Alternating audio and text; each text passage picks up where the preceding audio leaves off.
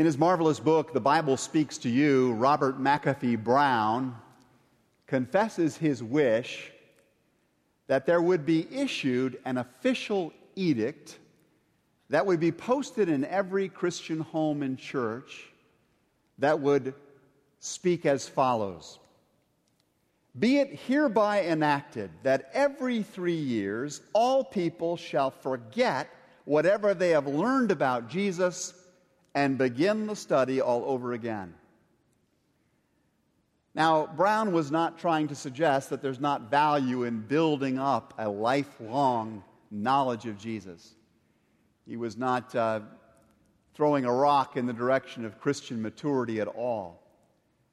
What Brown was trying to get at here is that no matter how much we feel we may already know, no matter how many years we may have been walking with Jesus in the course of our own personal discipleship, there is always something more that God is longing to show us if we have the eyes to see. In our scripture lesson from Luke chapter 24 today, it is very clear that the two individuals whom we meet walking along the road to Emmaus, venturing forth from Jerusalem on that resurrection day, are people who still have a need for fresh vision themselves. They were talking, we are told, with each other about everything that had happened over the course of that Easter weekend. And the Greek word that is used to describe the nature of the conversation they are having is the Greek term antibalete, from which we get the term anti-ballistic missile. In other words, this is a furious conversation they're having. There's almost a violent quality to it as they throw back and forth between them all kinds of questions and assertions about the meaning of what it was that they had experienced over the course of that weekend. Luke chapter 24 tells us that these two individuals, a man by the name of Cleopas and an unnamed individual, have been disciples of Jesus. They're followers of Jesus of Nazareth, whom they describe as a prophet, mighty in deed and word before God and all of the people. They had heard Jesus speaking of a coming kingdom. They had been drawn into the teaching and miracle-working ministry of Jesus as it enfleshed the reality of a coming kingdom, and they had hoped that he was at long last the one who would redeem Israel, who would bring peace to the Middle East, who would remove the Romans from power, who would provide help with the deepest problems of life. We had hoped he was the one, they said, to redeem Israel. But that was before the arrest of this man. That was before the mock trial, his conviction, his torturing, his crucifixion, and his burial. That was all before this one in whom they had put their life's hope had been snuffed out, and with him all that they dreamed might be possible for themselves and for their nation. Some women, of course, had claimed that the story was not over. They made this wild assertion that they'd been to the tomb on that morning and found his body gone. They'd seen a vision of angels who said he was in fact alive. But as much as Cleopas and his companion must have wished that were so, you don't build your life on wishes, do you? You can't afford to go through life just living on the basis of wishful, irrational thinking.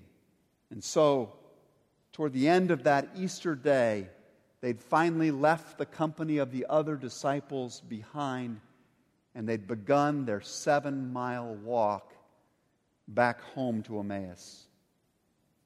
And it was then as they headed out some miles northwest of Jerusalem that the scriptures say Jesus himself came up and walked along with them. Isn't that often the way that Christ comes? Isn't this often the way that Jesus meets us at those moments in life when everything seems so confusing and mysterious? Maybe you're struggling to discern the right path at a critical juncture in your life. Perhaps you're coping with a major loss that's left you feeling dazed and confused.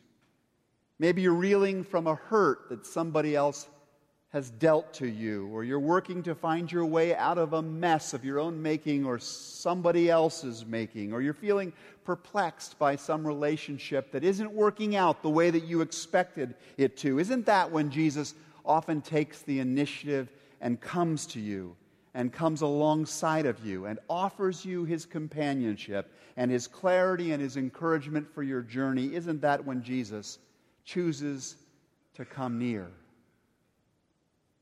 Some of us would honestly say in response to that question, well, I don't really know. I don't really know that. I've often wished for that. But if I'm to be truthful with you, Dan, I would have to say that if Christ is there at all, sometimes I just don't spot his presence at all. When I need it most, sometimes I don't see him, feel him, hear him at all. And like those two Emmaus travelers, perhaps, we would confess that our eyes are kept from recognizing him even in our darkest and most difficult moments. Why is that? Why, given all the promises of God about his being with us always, is it so difficult to sense his presence sometimes when we need him most? Why are we left standing sadly before the changes, the losses, the turning points of life, at the very moment when the Bible says we should feel his empowering presence? Some years back now, advertisers for the Coca-Cola bottling company made an advertisement or a series of advertisements which provide, I think, an analogous illustration that may help explain for us what's going on there. The ads were displayed during the showing of the Super Bowl. And the claim in advance was that if you watched the advertising segments during the Super Bowl, you would be given clues to an amazing treasure. They would be there in every single one of their advertisements. And I remember tuning in to that Super Bowl, not only for the game that day, but I was curious to see what the clues might be. And I remember sitting there, I was at a Super Bowl party, and we were all watching it, and I kept watching and studying, and there were no clues. There was something odd about the ad. There was this little red box, this little red rectangle down at the bottom of the screen in many of these ads. I didn't know what it was there. I thought maybe there was a problem with the television set. Then somebody nearby said to me, Dan, here, put these on. And they took these little paper, I guess they were cardboard glasses with these red plastic lenses, and they slipped them on my face. I could have gotten those lenses for myself. I was too cheap to buy the 12-pack of Coke that they came free in. But when I put them on, they filtered out the red in that little box, and I could see the clues plainly laid out there for me all along. I want to suggest to you today that God has a desire, a greater desire than we know, to give us clues to the meaning of life. But we are not putting on the glasses of faith in the way that he has invited us to. You see, Christians don't have all the answers to life questions. We don't get all the answers to life questions. But we have, by the grace of God, been able to name the mystery, to know the one who is behind even the mysterious circumstances, and we have been given the capacity to understand some of the patterns of his providence if we put on the right lenses of faith. I think this is what Jesus was getting at when he was speaking to those two travelers on the road to Emmaus that day. They were so confused by the circumstances of their time, by what had just happened that weekend. They were very, very puzzled, and Jesus' words to them are very instructive. He says, "Did not the Messiah have to suffer these things and then enter into his glory?" Are you surprised, he's saying, that you saw your Messiah crucified? Did he not have to suffer these things and then enter into his glory? In other words, didn't you study what was in the red box? Didn't you realize that all the clues were there in the history of Israel and the words of the prophets all along? Didn't he have to do these things? And then, beginning with Moses and all the prophets, Jesus interpreted to them the things about himself in all the scriptures. To fully encounter Christ's presence and his power at work around us requires, first of all, that we regularly look through the red lenses of the Old and New Testament. That if we're going to understand the mysteries, the patterns, the purposes that go on in the chaos of life, we've been given the capacity to see them in their right perspective as we put on the lenses of Scripture. God inspired the writers of the Scriptures, not just for the people of ancient Israel, but for the people of all time. All Scripture is God-breathed, Paul tells Timothy, and is useful for correction and reproof and instruction and training in righteousness, that the person of God might be equipped for every good work. What a difference a command of the Scriptures makes in our lives when we're seeing life through its lenses. I think of the tourist who's driving through Yosemite Valley one day. How many of you have ever been through this Yosemite Valley? Yeah, and this particular tourist stops and gets out of his car and is just awestruck at the magnificence of the valley. He sees a Half Dome and the Mount of El Capitan, and his jaw just drops open, and almost instantly there comes to mind the words of one of the devotions from the Scriptures he's been reading just that week, and he hears playing through his mind, "Lord, you have been our dwelling place in all generations before the mountains were brought forth, and you had formed the earth and the world from everlasting to everlasting. You are God." And he almost breaks out in song at the sight of this glory, and standing next to him on the sidewalk is a person who knows nothing about the Scriptures, and he says to himself, "Wow, that's a big rock. Those are some really big rocks." But the Christian says, "Wow, there's the glory of the great Creator God." Or I think perhaps of the two individuals who hear the announcement that their company is laying them off from their workplace. One of those laid off says, "Well, here's just one further reminder that life's a pain and then you die," although he's not as polite as to use the word pain. And just one more example, it's all randomness and chaos. And his coworker is every bit as stunned by the news and is going to face all the same challenges and problems that he's going to face, but his coworker is a follower of Jesus. And she thinks to the passage from Romans that she had read in her Sunday Bible class, where Paul says, "Nothing can separate us from the love of God that is ours in Christ Jesus. For I'm convinced that all things work together for the good of those who love the Lord and are called according to his purposes." The first employee sees only a slamming door, another random act in the universe bringing pain.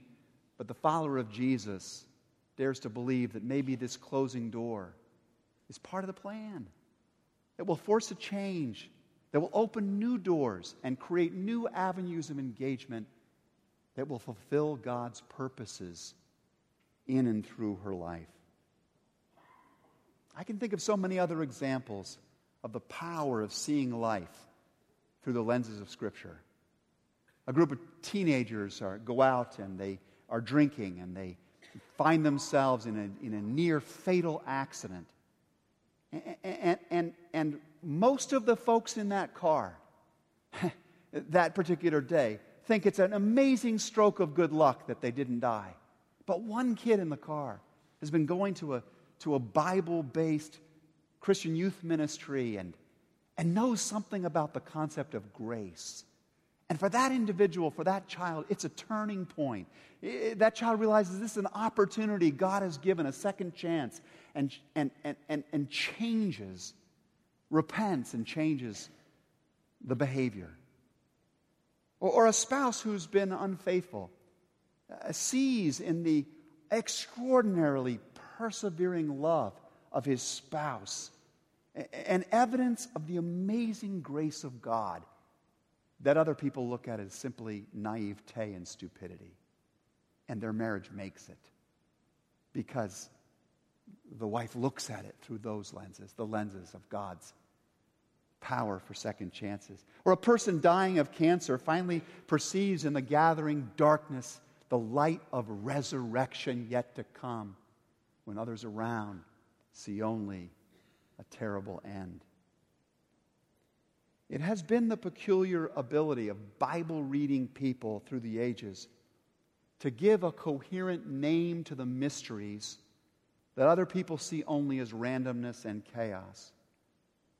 And it's through the naming of these mysteries that the language of Christian theology makes sense out of life.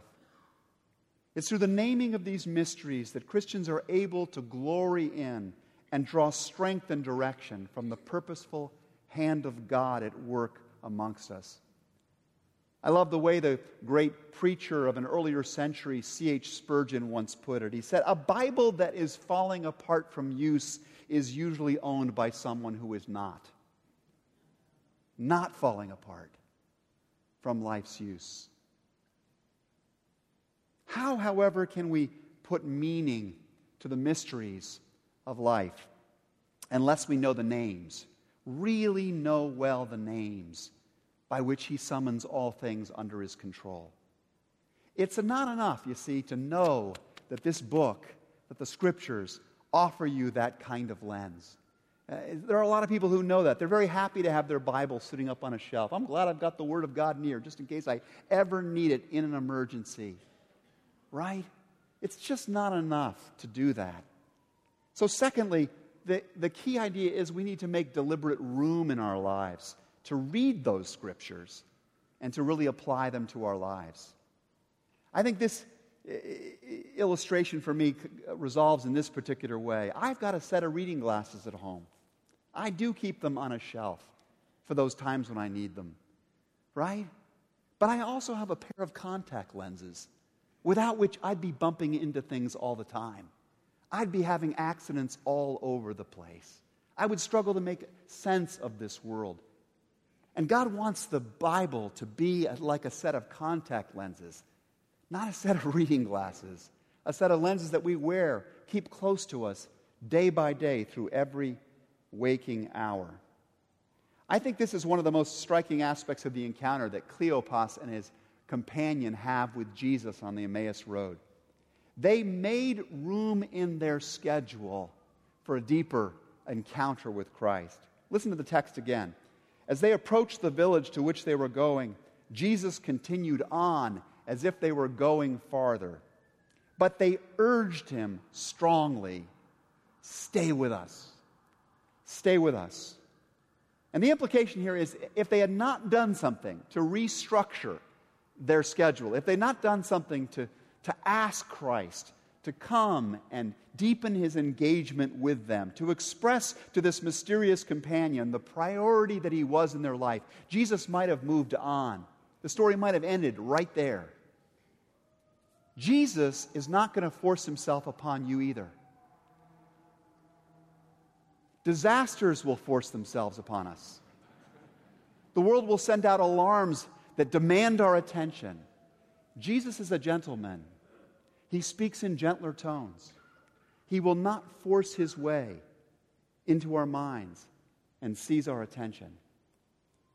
So if you have been thinking to yourself, one day he's going to throw me bodily into a weekly Bible study. I'm just waiting for when I feel that grasp on my collar, and then I'll get involved. I don't know it's really him. If you've been holding out for a day when somebody is going to tackle you out there in the narthex or the commons and drag you into a discipleship group, if you've been thinking there's going to come a day I'm going to walk out of my house on my way to the market or to the workplace and I'm going to trip over and I'm going to fall flat into an open Bible, you're going to wait a long time. That day's not coming. Jesus said, "Behold, I stand at the door and knock. And if anyone hears my voice and opens the door, I will come in and eat with them, feast with them, and they with me. There's an ancient painting, as you probably know, a famous painting of that encounter. And the striking thing, of course, is that Jesus is standing at the door and knocking. But the thing about the door that's so striking is there's no doorknob on the outside, only on the inside, where the resident must turn it and open the door so that Christ can come in. Christ longs to enter our lives in this way. What can we do to invite him in? Do you know that it takes, if you were to do so, reading at a normal reading pace, about 71 hours to read your way through the Bible cover to cover? I'm not recommending this afternoon. You're welcome to it if you like. But I did the math on this and broke that down. And I figured that if you break that 71 hours down into minutes, you divide it by 365 days, you could read the entire Bible before next year at this same time by investing 12 minutes a day. Just 12 minutes. The amount of time you'll spend standing in line waiting for a Starbucks or for the checkout person to get you through at the Jewel or the Dominick's. Do we have any Dominick's? We still have Dominick's. No, we don't have Dominick's. At any one of the other great stores out there. About 12 minutes is the amount of time sometimes you'll spend waiting at a railroad crossing in our communities. Think how quickly 12 minutes goes by. Are you willing to invest just 12 minutes a day to know the Lord God of the universe, to find his capacity to name the mysteries and the meaning of the events of our time? Would you consider joining me in this next year in a daily journey of Bible reading so that over the course of the year we may come to know more of this God that waits to be discovered by us? To help you with this, we put together a wonderful little resource we put in the bulletin today on how to study the Bible. It's even beyond Bible reading. It takes you deeper into the meaning of the message. I put a lot of time into that little handout. Don't leave it in the pew. Put it in your Bible, your pocket, your purse. Take it home with you. You can pick up extra copies out in the Commons today or find it online if you're watching through the media today. Let me just encourage you in closing to take one further step as we venture on the road away from Easter. It's no accident, I think, that it was when those two disciples were walking away from the fellowship of the other disciples in Jerusalem that we are told they were downcast. Let me say that one more time a little differently. It's not accidental that they were most despairing, most unable to see life with hope when they had left behind the fellowship of other believers. It's not by chance either that almost every single one of the post-resurrection appearances of Jesus are appearances that involve at least two people or more. Nor is it merely coincidence that when the Emmaus pair finally stop their journeying and they gather in a home together with Jesus and they break bread and they're sharing life in that way with Jesus, it was then, the Bible says, that their eyes were opened and they recognized him. There is something about studying the Bible in community that God blesses. I've experienced it many, many, many times myself. Sometimes it's because others around the table have got insights I just didn't have. Sometimes it's because they correct my perceptions when I misunderstood what was there. Sometimes it just encourages me to hear how God has been at work through his scriptures in the lives of other people. All I know is this: Jesus promised, whenever 2 or 3 of you are gathered in my name, there I am with you. There I am in your midst. You will meet me more fully in Christian community, Jesus is saying, than by seeking me all by yourself. So here's my encouragement to you today. I'm about to let you go. Here's the good news. Here's the encouragement. Resolve that this year you're going to get to know God all over again. It's going to be as if you forgot everything you already learned, and you're going to start it again with the passion of a newborn learner, and you're going to get to know Jesus in this deeper way. Secondly, make the time to do that. Take the 12 minutes that it requires to soak in something of the Scriptures day by day and begin to apply those Scriptures to your life. And then thirdly and finally, alongside of your private study, all of those devotions you may do, join a small group, get part of a Bible class, come to an equipping night here at the church where Christ can make himself even more personally felt and known in your life than if you were to try and do this by yourself. You know, many years ago, a boy named John took an invitation like that. I have to tell you that John was not particularly excited about accepting that invitation. It felt like an ought and an obligation, like some of you are feeling right now when you hear me make this challenge to you. But this is what John would later write about that experience and its outcome in his diary. I went very unwillingly, he said. Let me stress that. I went unwillingly. Somebody dragged me there to a society in Aldersgate Street where one person was reading Martin Luther's preface to the Epistle to the Romans, the Scriptures. About 9:15, while he was describing the change which God works in the heart through faith in Christ, I felt my heart strangely warmed. I felt suddenly that I did trust in Christ, that Christ alone was my salvation, and an assurance was given me that he had taken away my sins, even mine, and had saved me from the law of sin and death. That investment in God's Word and that society or fellowship of others was the instrument God used to change the life of a young John Wesley, and then through John to set off the greatest spiritual and social revival that England has ever seen, and ultimately rippled out and changed the course of Western civilization. Were not our hearts burning within us, said Cleopas and his companion, while he talked with us on the road and opened the Scriptures to us? Were not our hearts strangely warmed by the encounter we had? Has your heart been warmed like that? Let's find out.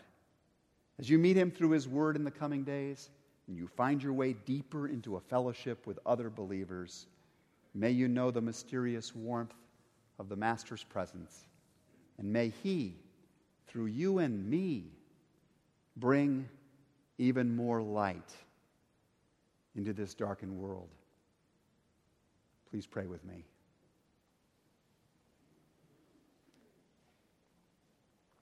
Our gracious God, we give you thanks for the timeless truth of your Scriptures.